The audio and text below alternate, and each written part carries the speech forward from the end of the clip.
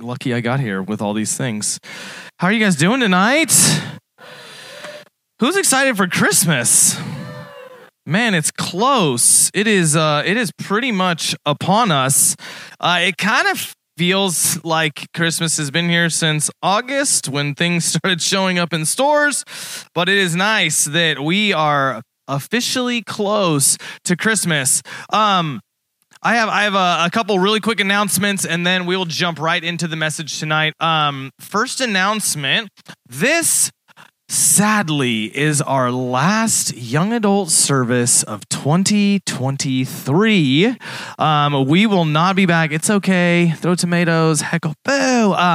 We will be back January 7th. January 7th, we'll be right back here, 6 p.m.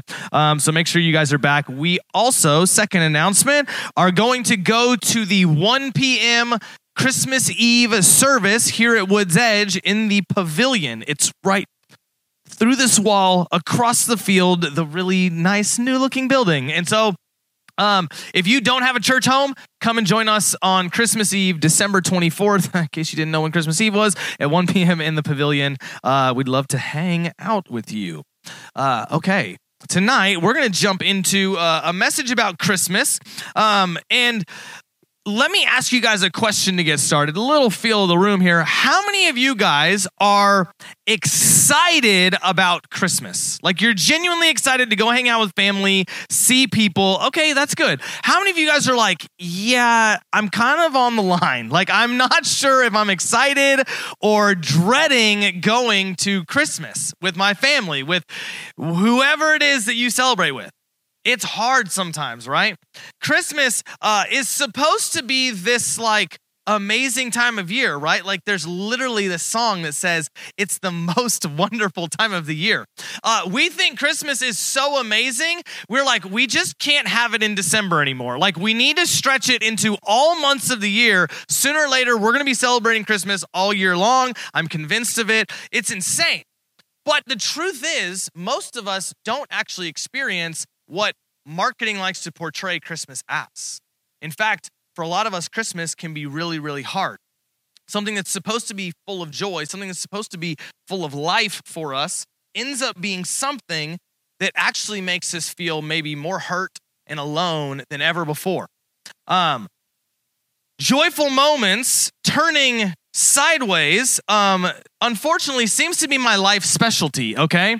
I'm going to tell you guys my engagement story, and it was not ideal, okay? It started out to be amazing.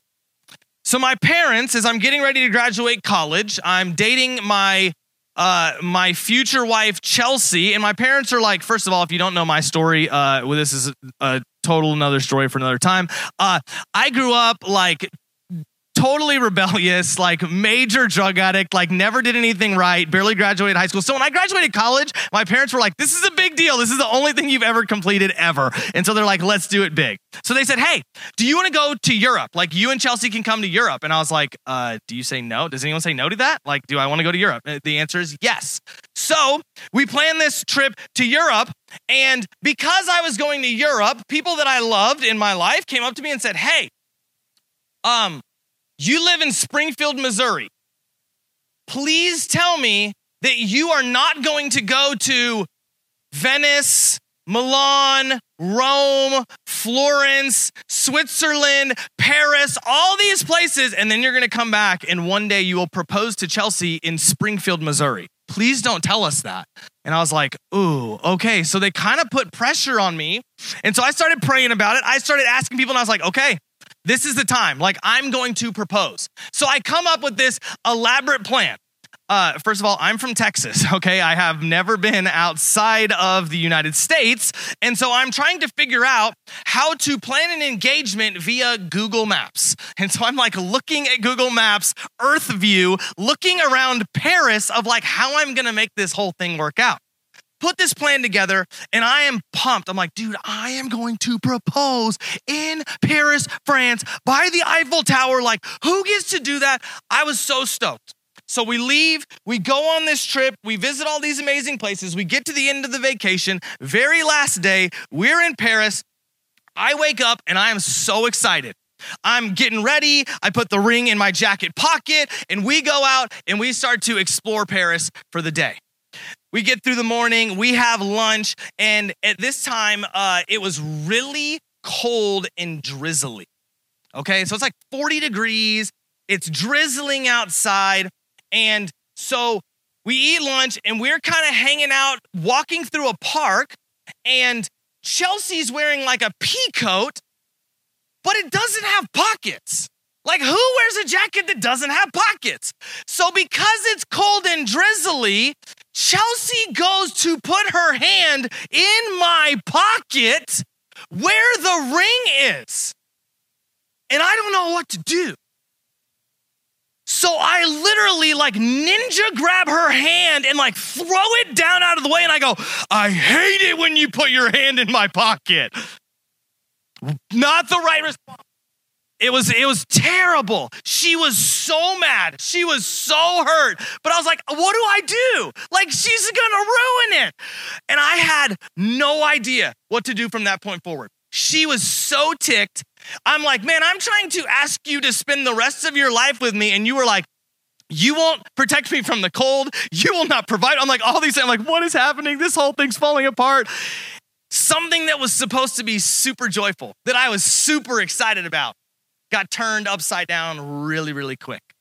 And the truth is, that's how Christmas is for a lot of us. We step into it hoping for the best, being really optimistic. But at the end of the day, sometimes we just end up showing up at Christmas, and instead of feeling connected, instead of feeling love, instead of feeling joy and peace, we feel alone and hurt and disconnected, even in a room full of people. For many of us who do have good places to go, good family, good friends, this time of year, it's easy to forget that there are so many people who are hurting and alone. So, if the reality is that most of us will not have this idyllic, perfect Christmas with the ones we love, how do we shift our perspective to see our Christmas the way God sees our Christmas? And how do we make the most of this holiday season? Today we're going to be looking at Matthew chapter 1. I don't have any verses on the screen. No verses on the screen, no slides. So if you have your Bibles, open up to Matthew chapter 1. I'm going to start in verse 18. I'm reading out of ESV. If you are on a digital Bible and you want to get an ESV. So the first part of Matthew, first of all, if you're not familiar with the Bible's broken up into two sections, the Old Testament and the New Testament. The Old Testament is before Jesus, and the New Testament talks about Jesus and his life and the start of the early church. And so in the book of Matthew, it's the first book of the New Testament, and it starts out with a genealogy of Jesus's lineage. It talks about where Jesus came from, how Jesus is literally from the line of Adam, and how the genealogy shows us how God was with his people, protecting his promise to Abraham all throughout history. So we read that genealogy in Matthew chapter 1, and then we get to verse 18, where we have the birth of Jesus. So if you guys have your Bibles, join with me, Matthew chapter 1, starting in verse 18, and it says this. Now, the birth of Jesus Christ took place in this way. When his mother Mary had been betrothed to Joseph, before they came together, she was found to be with child from the Holy Spirit. And her husband, Joseph, being a just man and unwilling to put her to shame, resolved to divorce her quietly. But as he considered these things, behold, an angel of the Lord appeared to him in a dream, saying, Joseph, son of David, do not fear to take Mary as your wife, for that which is conceived in her is from the Holy Spirit. She will bear a son, and you shall call his name Jesus, for he will save his people from their sins. All this took place to fulfill what the Lord had spoken by the prophet. Behold, the virgin shall conceive and bear a son, and they shall call his name Emmanuel, which means God with us. When Joseph woke from sleep, he did as the angel of the Lord commanded him. He took his wife, but knew her not until she had given birth to a son, and he called his name Jesus. This is the word of God. So Joseph, we we don't usually talk about Joseph during the Christmas story, right? Rightfully so, Jesus usually gets the spotlight in the Christmas story. But today, I want to talk about Joseph. See, Joseph was a guy that had nothing go according to plan. He was supposed to marry the good girl. The girl who never did anything wrong, who always had the right answer in Sunday school, who respected her parents, who followed God, who was an exemplary member of society. That's who he thought he had chosen. They were supposed to start a good life together, right? They were supposed to have children, raise a family on their land, and get the family business going, build a legacy. But in a moment, everything goes wrong. Imagine this scenario today in 2023, okay? You get married to someone. You get married and it's really early on in the marriage. And you get a random text that just says, hey, we need to talk.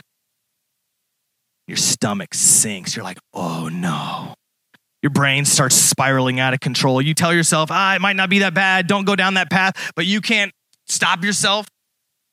You set up a meeting. You're like, hey, let's meet up. Let's talk. And you meet up at Honor Society, right? You're sitting down across the table from each other and you have some small talk, right? Like it's really awkward to jump into a really tough topic. So you talk about like nonsense that doesn't really mean anything until finally you have nothing else to talk about. And then there's that really awkward silence before someone kind of leans across and then gives the bad news that you're there to talk about in the first place. And that person just leans across and goes, I'm pregnant. The problem is, you guys haven't really done what it takes for her to be pregnant. She's your brand new wife.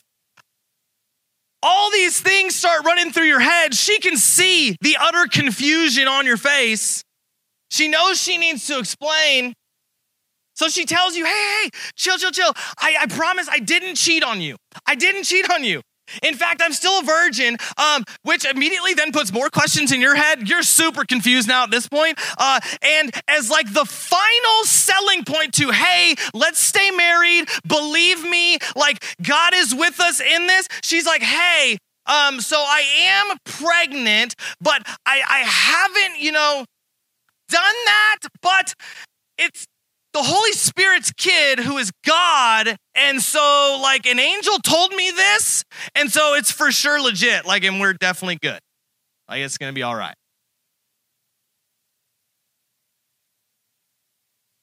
Whoa. What? What is going through Joseph's mind right now? What is he feeling?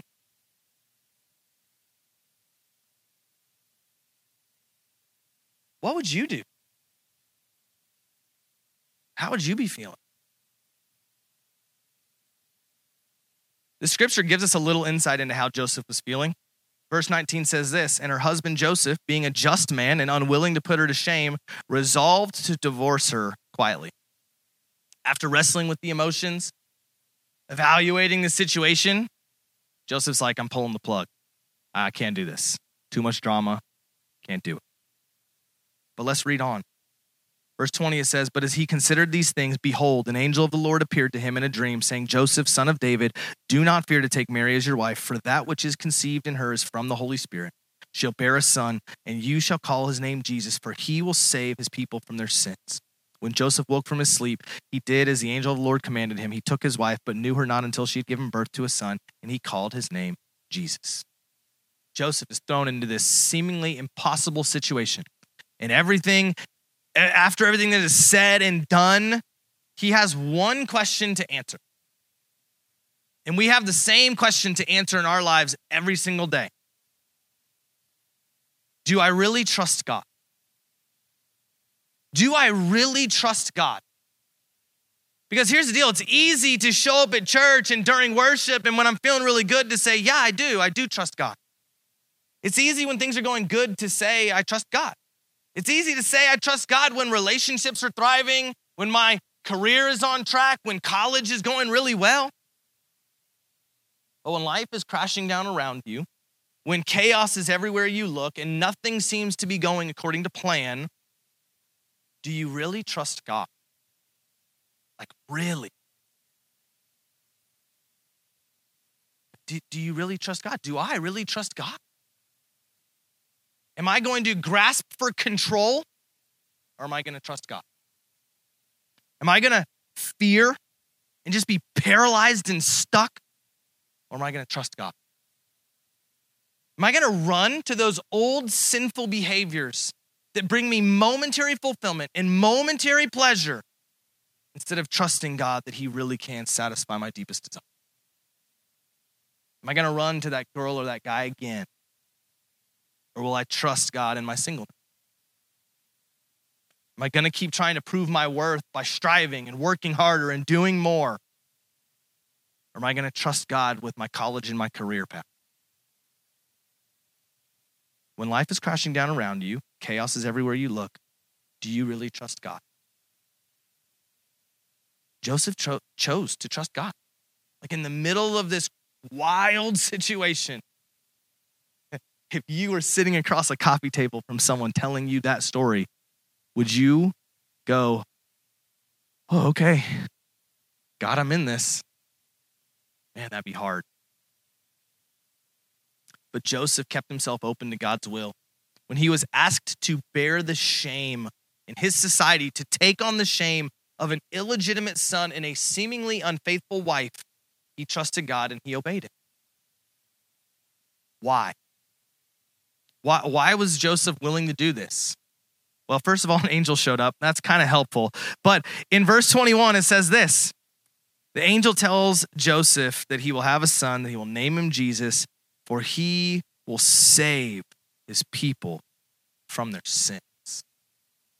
Joseph was willing to take on all of that shame in his current society, all of the things that people could have said. Yeah, sure, that's God's son. Yeah, sure, she has been faithful. Yeah, sure, you're a good husband, and that's why she has been so faithful to you. All of that, all of the shame, all of the disgrace, Joseph takes all of that on so God could fulfill his purpose of saving humanity from their sins. If that verbiage sounds familiar, this is what Hebrews 12:2 says. Looking to Jesus, the founder and perfecter of our faith, who, for the joy that was set before him, endured the cross, despising the shame, and is seated at the right hand of the throne of God. Jesus literally took on the cross, the shame that came with that, the ridicule that came with that, the punishment of the sins of the world that came with that, the shame and disgrace that comes with that. Jesus took it all on himself so that he could save humanity. He took on the shame. He endured the shame. He endured the cross because he knew the joy that was ahead. People having relationship with God. Here's what's funny. Joseph is the final foreshadowing of the coming Christ that we see in Scripture. Ironically, Joseph endures shame in his society to save Jesus so that Jesus can endure the cross and take on the shame of all of humanity, including Joseph. Life comes at us fast, and it's so crazy how everything can be going good one minute, and then it feels like life has been flipped upside down the next.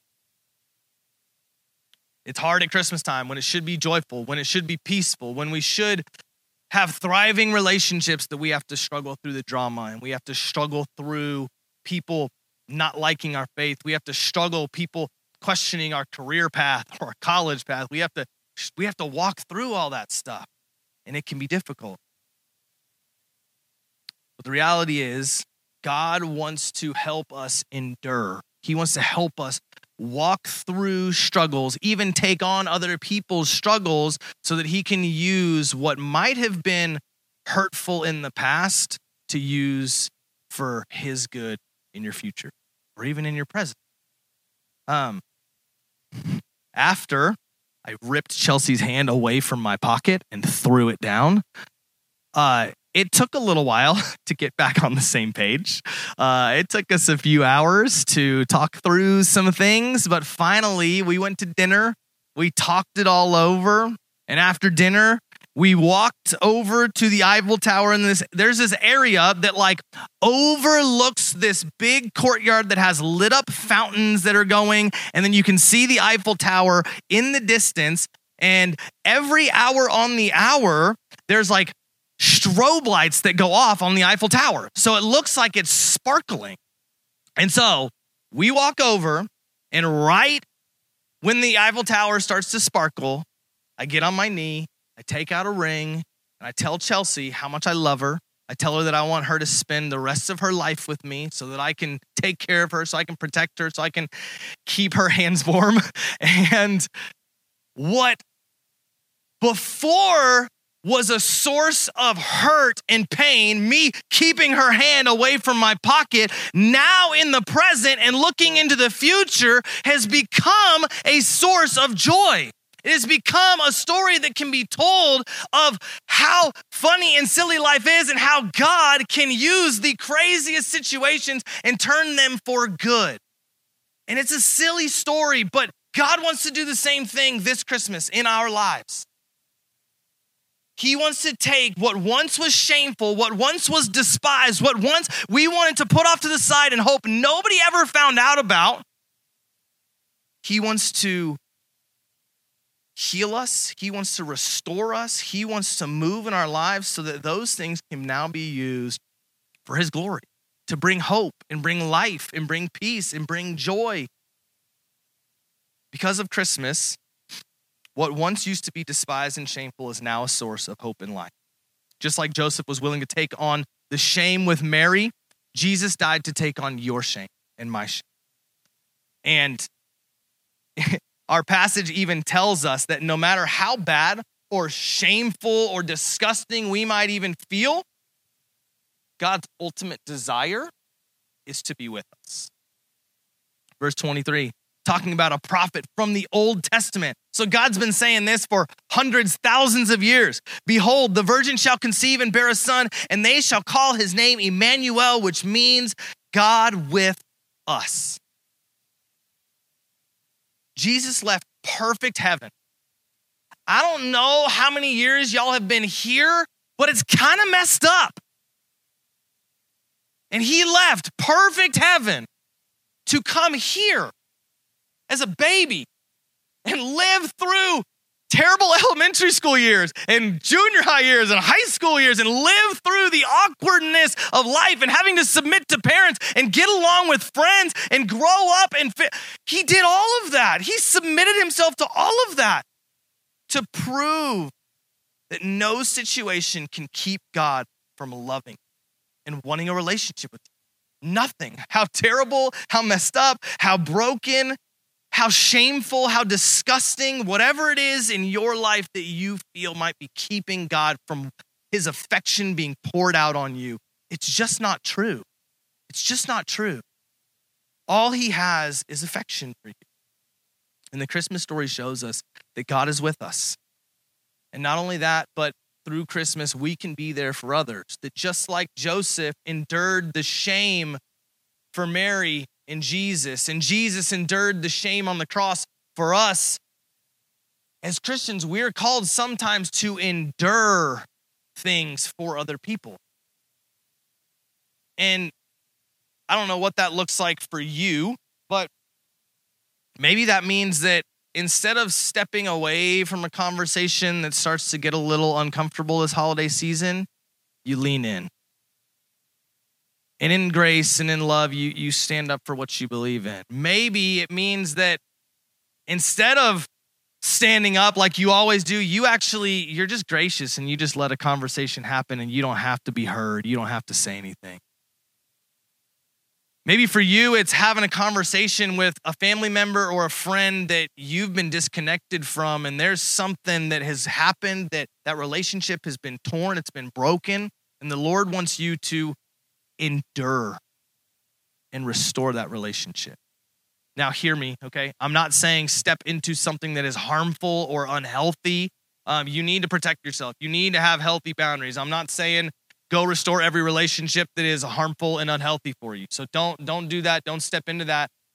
But the reality is, if we're being honest, most of us don't have those relationships. Most of the relationships that we're shying away from, we could step into. We could engage instead of disengaging. We could be prepared and open to have a conversation instead of being so focused on the TV while the family's hanging out. And so I just want to encourage us that as we see that Joseph endured this shame for Jesus to save him so that Jesus could endure this shame for humanity to save us, that we are called to endure for other people. And so if you're a Christian in this place, I'm going to ask you tonight, probably a question that you've never heard before. You may never hear again, but who should you endure for this holiday season? Who should you endure for? Who is that person that you know? Like God's bringing them to mind right now. Who is that person that you're like, I know I should engage, but for whatever reason, you're like, that is the last thing I want to do. Let's engage. Let's endure. Let's go through the awkwardness. Let's take on some struggle. Let's take on some pain so that people can find hope, so that people can find joy, so that people can find peace in the only person who can bring it. We're called to take on that shame and struggle and burden so that we can bring light to a dark and hurting world.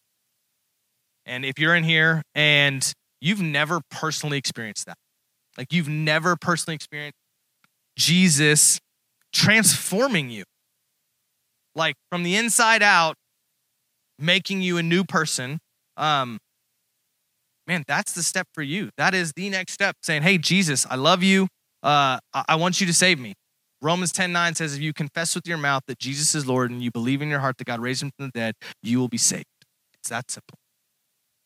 And so if you've never started a relationship with Jesus, it's just a conversation between you and God, and it doesn't really matter what you say. It's the heart that you have that says, God, I'm done running. I'm done doing my own thing.